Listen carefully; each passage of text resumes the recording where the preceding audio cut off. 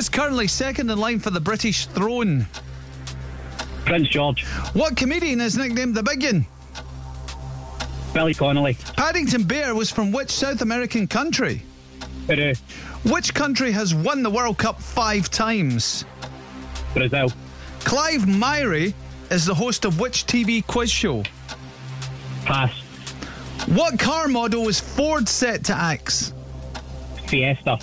What Prison Break film stars Morgan Freeman and Tim Robbins? Pass. How many colours are there in the original Rubik's Cube? Pass. Who plays the last of 3 nights at the Hydro tonight? Pass. 15 Meals, Together and 5 Ways are all TV shows from which celebrity chef? Jamie Oliver. What Prison Break film stars Morgan Freeman and Tim Robbins? Pass. It's the Shawshank Redemption. Shawshank. Most famous one. There you go. I remember Yeah. once before we had a guy who got a 9 and the question was what was the name of the prison in the Shawshank Redemption, and he didn't know. That's a little bit worse than you. What did we end up with?